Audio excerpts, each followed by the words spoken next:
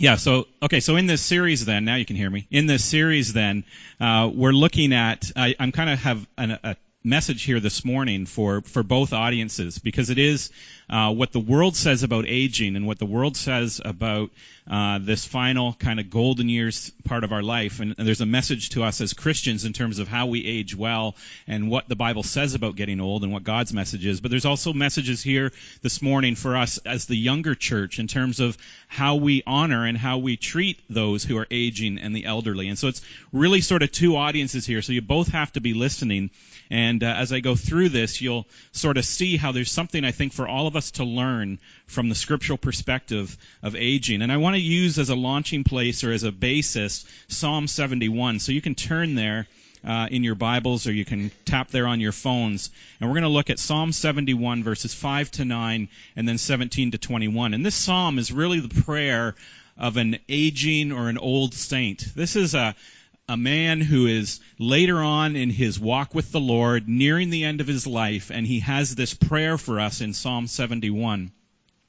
And I'll just read, and we can follow along on the screen. You have been my hope, sovereign Lord, my confidence since my youth. From birth I have relied on you. You brought me forth from my mother's womb, and I will ever praise you. I have become a sign to many, and you are my strong refuge. My mouth is filled with your praise, declaring your splendor all day long. Do not cast me away when I am old. Do not forsake me when my strength is gone. Since my youth, God, you have taught me, and to this day I declare your marvelous deeds. Even when I am old and gray, do not forsake me, God, my God, till I declare your power to the next generation, your mighty acts to all who are to come. Your righteousness, God, reaches to the heavens. You who have done great things. Who is like you, God? Though you have made me see troubles many and bitter, you will restore my life again. From the depths of the earth, you will again bring me up, and you will increase my honor and my comfort me once more. And so this morning, as we consider these words, and we consider not just this Psalm 71, but we consider all of Scripture, we're really asking ourselves as believers, we're asking ourselves as the church, is the message aimed at the retirement age and the aging generation, the message by the banks and the insurance companies and by Zoomer Magazine and by the Florida retirement communities, the same message that comes from Scripture? Is that message the message that God would have for us? The message of the world is, and for retirement to the modern Western world, is basically, if you think about it, their substitute for heaven. I mean, if you don't believe that there is a greater reward coming and that there is a heaven to come, then the world has to have their heaven now. And so as much self-gratification as can be had before the grave, that's what you're after. When you don't believe in the infinite satisfaction of heaven in the future, and you don't have the deep joy of knowing Jesus in the present, then what else can you do except to try to create that heaven here on earth? What else can you do but try to seek out the kind of retirement the world holds out to you? Medically, chemically, surgically renewed youth, however you can attain it. And at the very end, keeping the truly suffering out of sight as much as possible, so that we don't have our heaven on earth ruined for us. Or worse, looking forward even to next week when we look at the very difficult topic coming up in our legal system now of medically assisted suicide, of simply choosing at the end of self-gratification when age or anything else in our life causes us now to no longer have sort of the gleeful joy that the world says we should have, just ending our life. And so the message about aging and our final years that the world sells us, it's not the same message that God has for us. And so as Christians, as believers, when we consider these topics that are out there in the culture, we have to think, what is the message of the world and what is the message of Scripture? And are those messages the same? And which call should we be heeding? What is the call of God in the latter years of our life versus what is the call of the world? And so for just a moment, we want to blot out those other messages for a bit, and we want to see the message of God for those of you who are growing older. And for us as a church, as the family of God, we want to see the message of Scripture, especially for the younger church, for those people that God has put in our family and in our life, and how we treat them in their elder years. And so for the message of the church is that our retirement is not a second childhood. Our retirement is not about just trying to hang on to youth or hang on to joy or try to recreate heaven here on earth because, we're not sure what we're going to get later. Instead, the message of the church is about a sagely maturity.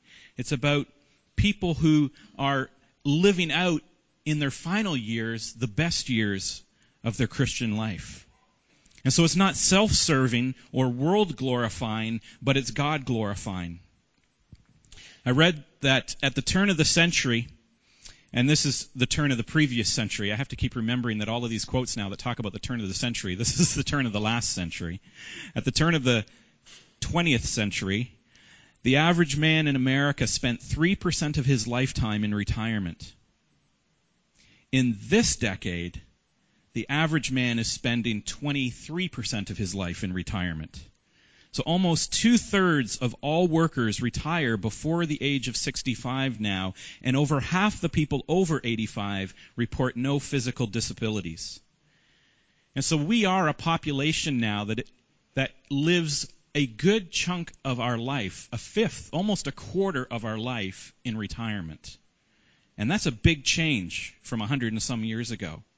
And what these statistics tell us is that there's more and more older people who have this Psalm 71 experience. There's more and more people who are going to be persevering in life and needing to know how to live in that quarter of their life. And there's going to be more and more people in our churches, more and more older people needing to choose between the call of the world and the call of Christ in the later seasons. And more older people that the young church then has amongst us as a blessing. And how we need to understand how to work with and to integrate with this older generation, to treat properly and to honor according to Scripture. And as we look at Psalm 71, I want to talk about persevering and receiving. That as we retire, as we get into the older final seasons of our life, that we are in a place where we have to persevere, and we're in a place where we have to receive. And so the first area, there's 3 areas of persevering that I want to look at. The first is persevering in learning. The psalmist says, "Since my youth, God, you have taught me, and to this day I declare your marvelous deeds, even when I am old and gray." And so this old saint here has been learning about God his whole life, and God is still teaching. And it's been one long, continuous act of teaching which produced testimony of God's glory. And I can tell you that as a teacher and as a preacher, that there is a special joy in seeing older people that are still excited about learning new things about Jesus. I mean, with children and teenagers and 20 or 30-somethings, I kind of expect it. I kind of expect kids to be excited because they're learning everything for the first time about God and who created them and who's going to love them and be with them for their life. And even for the 20s and 30s, I expect them to go deeper into the world and for their minds to be engaged and for them to be eager to mature in their faith. But when 60 and 70 and 80-year-olds are still pulling out their pens and pencils and they're marking in their Bibles and they underline, and they're still mining out the truths of scriptural passages that they have read over and over and over again in a lifetime of faith, that's truly exciting. You know, when a 75-year-old says, "I get it now, I see it," when a 65 or 70-year-old finally lays down their sword and gives up a lifetime of rebellion against God, to feel his forgiveness and to know his salvation, even that late in life is so amazing. So God has in store for us as we age and as we grow elderly, God has incredible learning for us. It never ends. Because we can easily think at 60 or 70 or 80 years old that there is nothing more for me to learn. That I've, known God a long time and I've read the Bible and I've been to church and I've heard every sermon and there's really not a lot for me to learn. And now's the time just for me to relax. I don't have to, do all that hard work.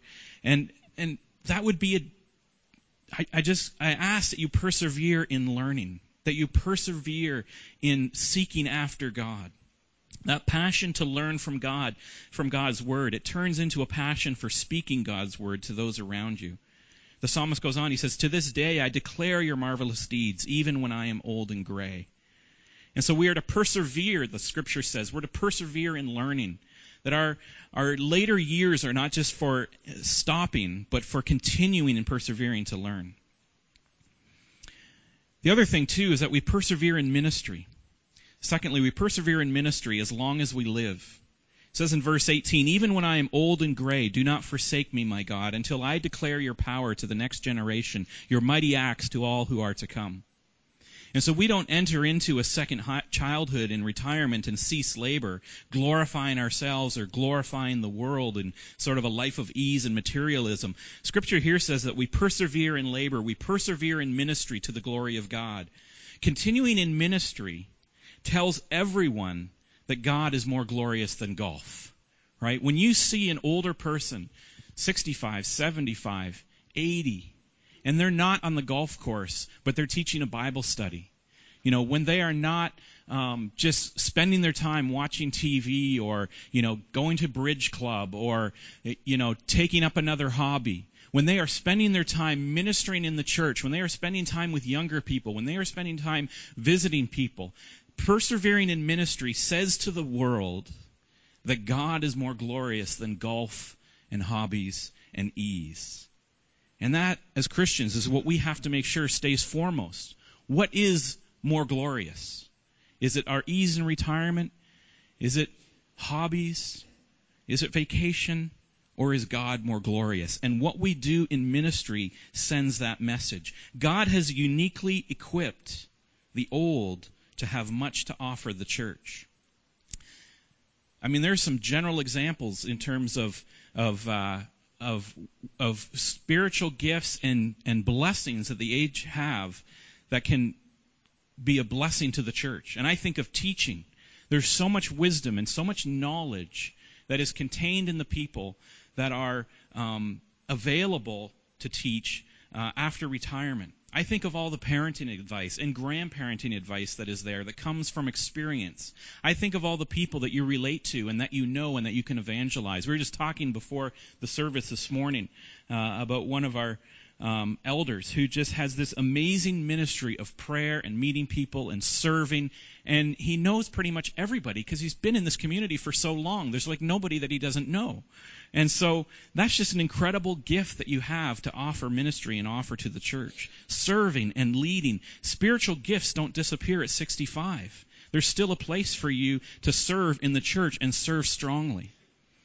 As I was reading about various old saints, so to speak, that have served the church so well, Oswald Sanders came up, and he was speaking at a convention at the age of 89, and he was still doing speaking. And he said at this convention, when he was speaking at 89, he said he had written a book a year for Christ since he was 70. So he's written 19 books since he turned 70. And I've only read 3 of them, I think, and he's written them. But God's people are blessed by the fact that Oswald Sanders decided that he wasn't going to putz around playing golf and bridge club and hobbies and watching TV, but instead he continued to persevere in the ministry that God gave him and wrote a book every single year from age 70 to 89. And the church benefits from that.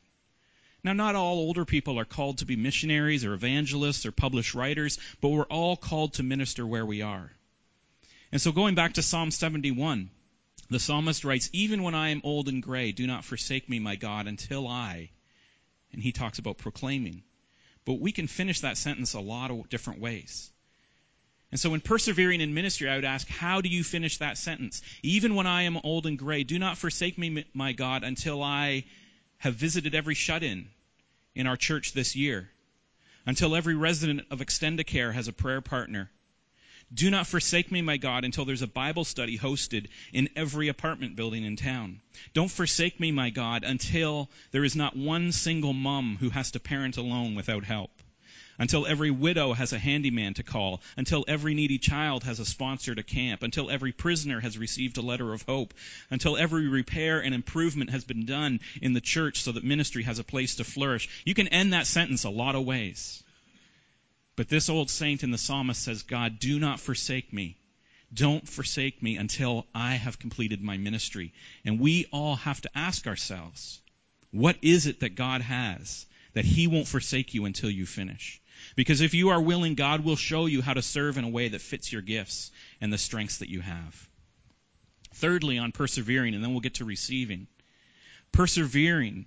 These old saints have to persevere in suffering. Not everyone can minister the same way, and as we age and become elderly, we don't have the same strength that we used to have in our youth, right? And some of you are thinking, Paul, I can get injured if I just nap improperly.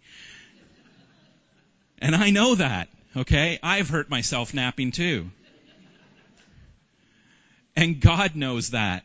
God knows the condition that you're in. In verse 9, in Psalm 71, he says, "Do not cast me away when I am old. Do not forsake me when my strength is gone." This old saint knows. This psalmist knows. And God knows. Weakness and suffering are something that comes with age. But as believers, we don't reject suffering in the same way that the world often rejects suffering. Nor should we hide our suffering as though we're ashamed of our suffering. It's through suffering that God can be most glorified. And as we age, we don't have the same strength. And so ministry will take a different shape. It isn't always the labor of missions work or caring for others physically or serving with our bodies. The psalmist here speaks often of the teaching and the telling and the proclaiming. And through our suffering, we have to learn how to help others in the suffering that they have. We have to learn how to bring care and compassion and teaching and proclaiming to situations that younger people have and have just never experienced.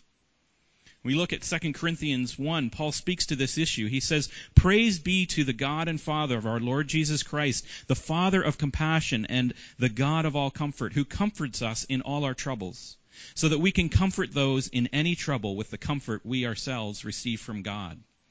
And so this is another unique area in ministry and perseverance in older age, where we persevere in suffering simply to proclaim the glory of God in our perseverance, but also realizing that we are suffering for a reason.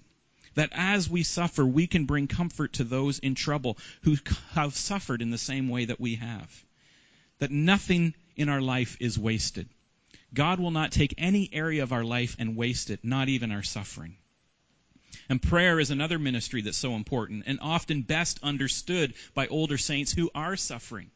How else can you pray with the passion and compassion and empathy that is required, except that you have experienced those things through your life as well and may be experiencing that suffering now? As our bodies fail, we lean more and more on prayer, and God's kingdom benefits from that. But even as suffering takes the strength of our bodies, it may take the clarity and sharpness of our minds over time. And some saints are called for a season to persevere in suffering for suffering's sake itself, as I will touch on shortly in receiving. Suffering shapes our ministry, but there's a season where suffering may be your ministry. And it's in this way. Through suffering, we depend more fully on God, and through suffering, we put on display the glory of God by becoming the object of Christian love. Which leads me into the next section of receiving. So as we retire and as we age and we enter into that season of our life, there are areas where we need to persevere and be persevering, and there's areas where we are meant to be receiving, Scripture says. And the first area that we need to receive, and our younger generation and the younger church has to hear this, is that we're meant to receive honor. In Psalm 71, verse 21, he says, "You will increase my honor and comfort me once more." In Leviticus 19, God lays out for his people. He says, "You shall stand up before the gray head and honor the face of an old man, and you shall fear your God, for I am the Lord." And so for us younger believers, there can be messages about age that we have to reject as well from the world. You know, while the older we are, we tend to romanticize the good old days, and the way it used to be was always the better. At the same time, the younger we are, we tend to think newer is always better and old-fashioned is always irrelevant. And so there's a message from the world that we have to reject as younger people as well. That newer is not always better, and older isn't irrelevant. That there is a reason for the way things were done, and there is a purpose for the wisdom that remains with us in the church.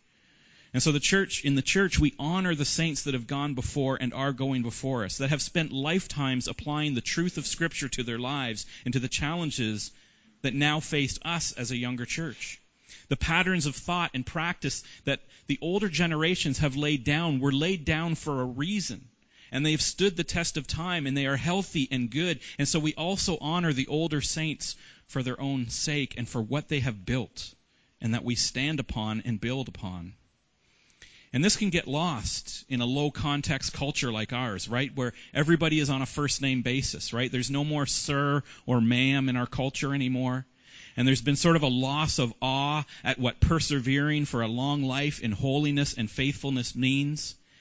But I want us to get this message here, that God intends our honor and our respect of the aged to be a reflection of our right understanding of Him. Look how Leviticus 19:32 ends. He says, after honoring, standing up before the gray head and honoring the face of an old man, he says, you shall fear your God, for I am the Lord.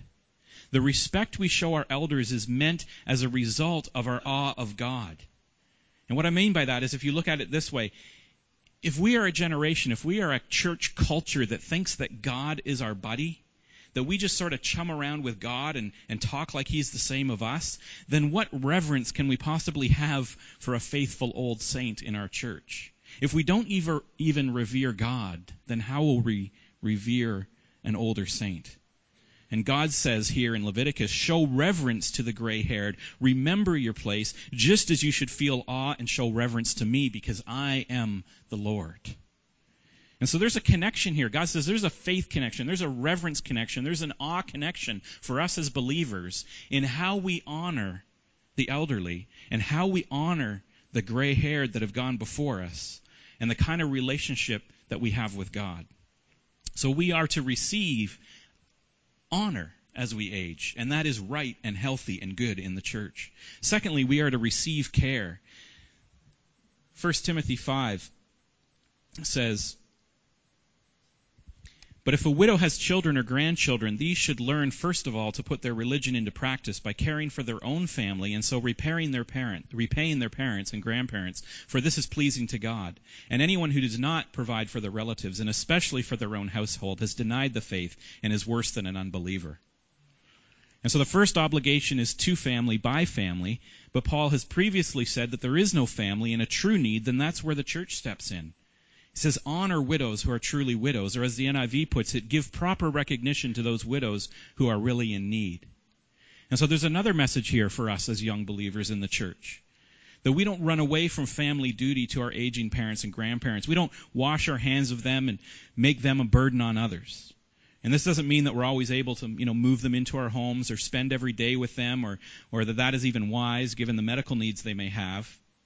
But what it means is that as believers, we demonstrate the love of God in showing compassion and love and care, especially to the family of God. God is glorified when a family cares for their parents and grandparents well. God is glorified when a church cares for those who are aging and in need well.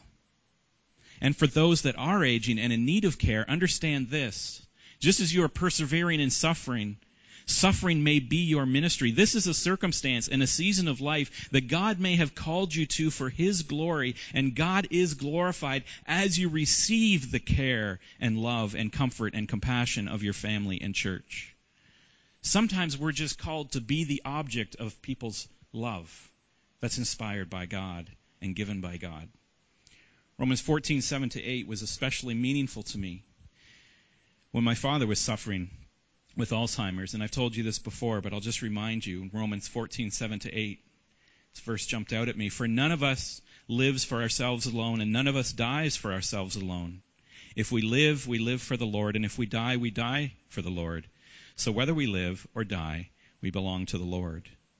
And that verse just stood out to me to make me realize that even as my father was suffering, even that it looked like, he couldn't continue to learn, that he didn't have a great ministry, that he couldn't even necessarily pray anymore, he could still be the object of my mother's love.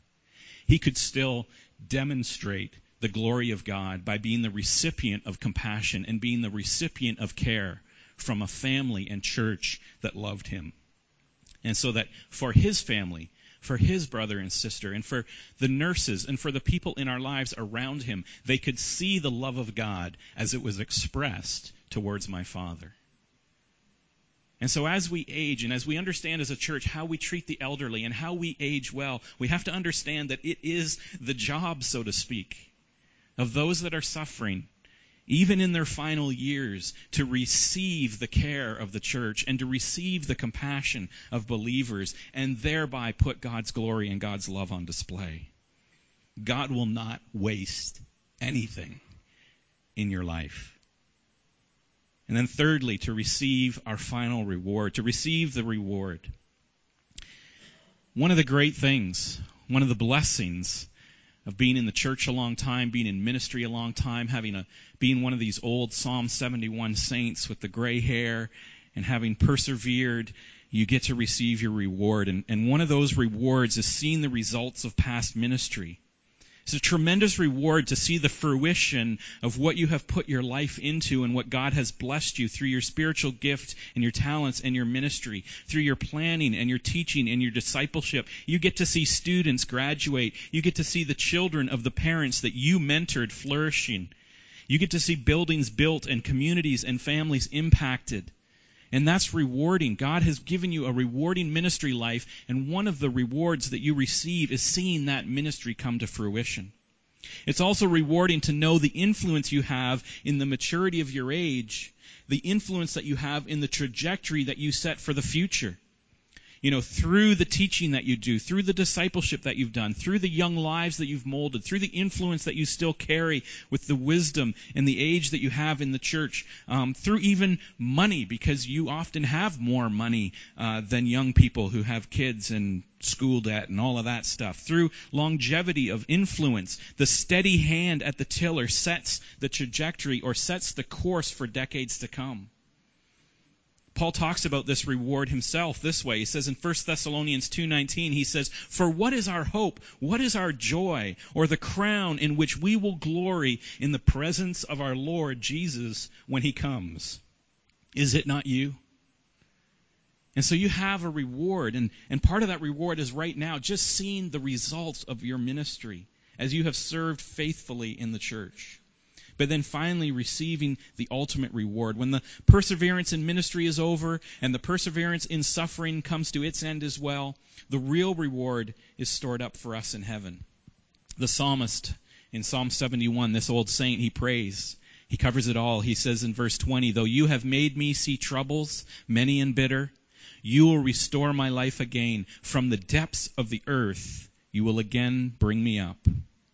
And so even here in the Psalms, the writer looks forward to the promise that God's servants will not finally see decay, but a new and eternal life full of joy.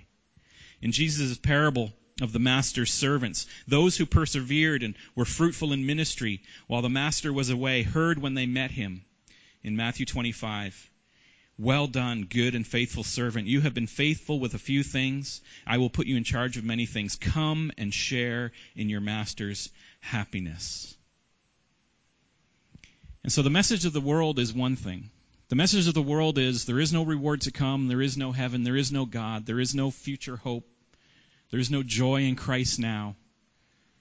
If you don't have a future hope in heaven and you don't have joy in Christ now, then the message of the world says, look, you've worked your whole life for this. You reward yourself now. You get as much golf, and you get as much Florida, and you get as much boating, and you get as much TV, and you get as much recreation as you can, and you do whatever it takes to enter into your second childhood and relive those glory days. But that's not the message of Scripture. The message of Scripture is, I've given you a purpose and a ministry and a joy, and you continue to serve faithfully, and there is a reward for you. You persevere in your joy in God. You persevere in your learning the truth. You persevere in your ministry of teaching, that you have a blessing of wisdom and experience and influence that you can have on the next generation, that you can proclaim the works of God because you've experienced the works of God. You can comfort those who need comfort because you had that suffering. And you've come through it with God, and that there is a reward for you to see the work of your ministry.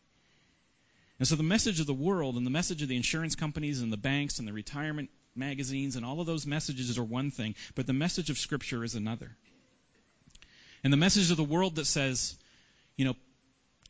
put the elderly away, keep them hidden, don't let them spoil your youth. For us, younger church, the message of Scripture is very different. It's no.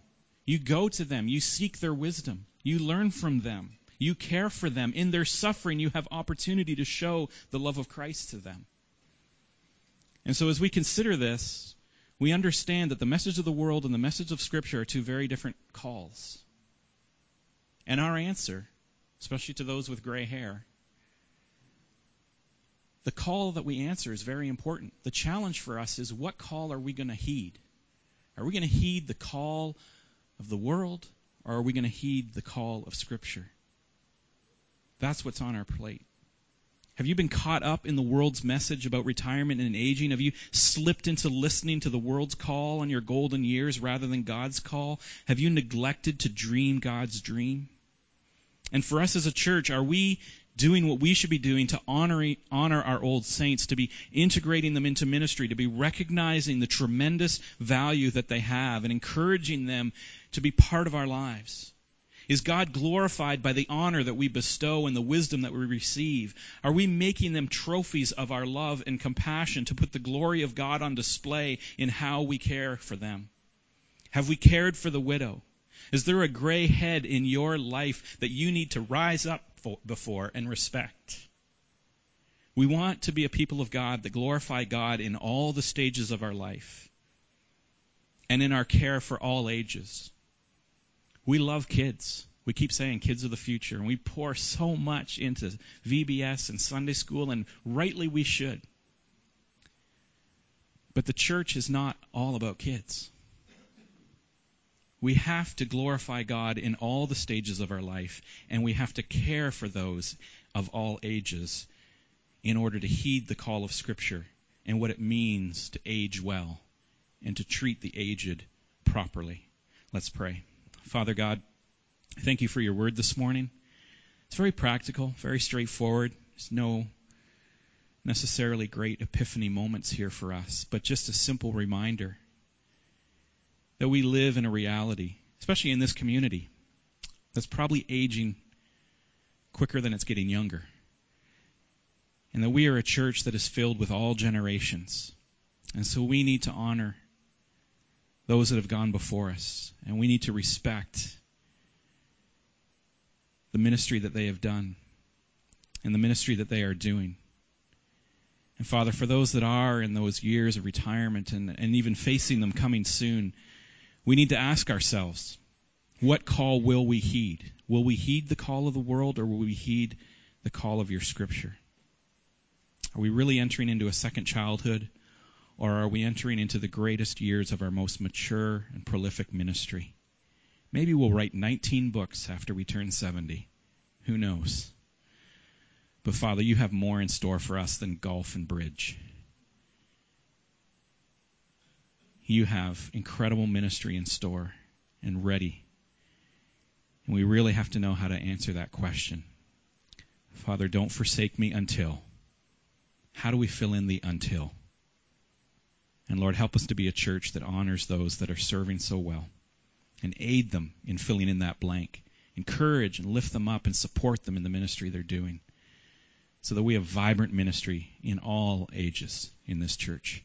We pray this in Jesus' name. Amen.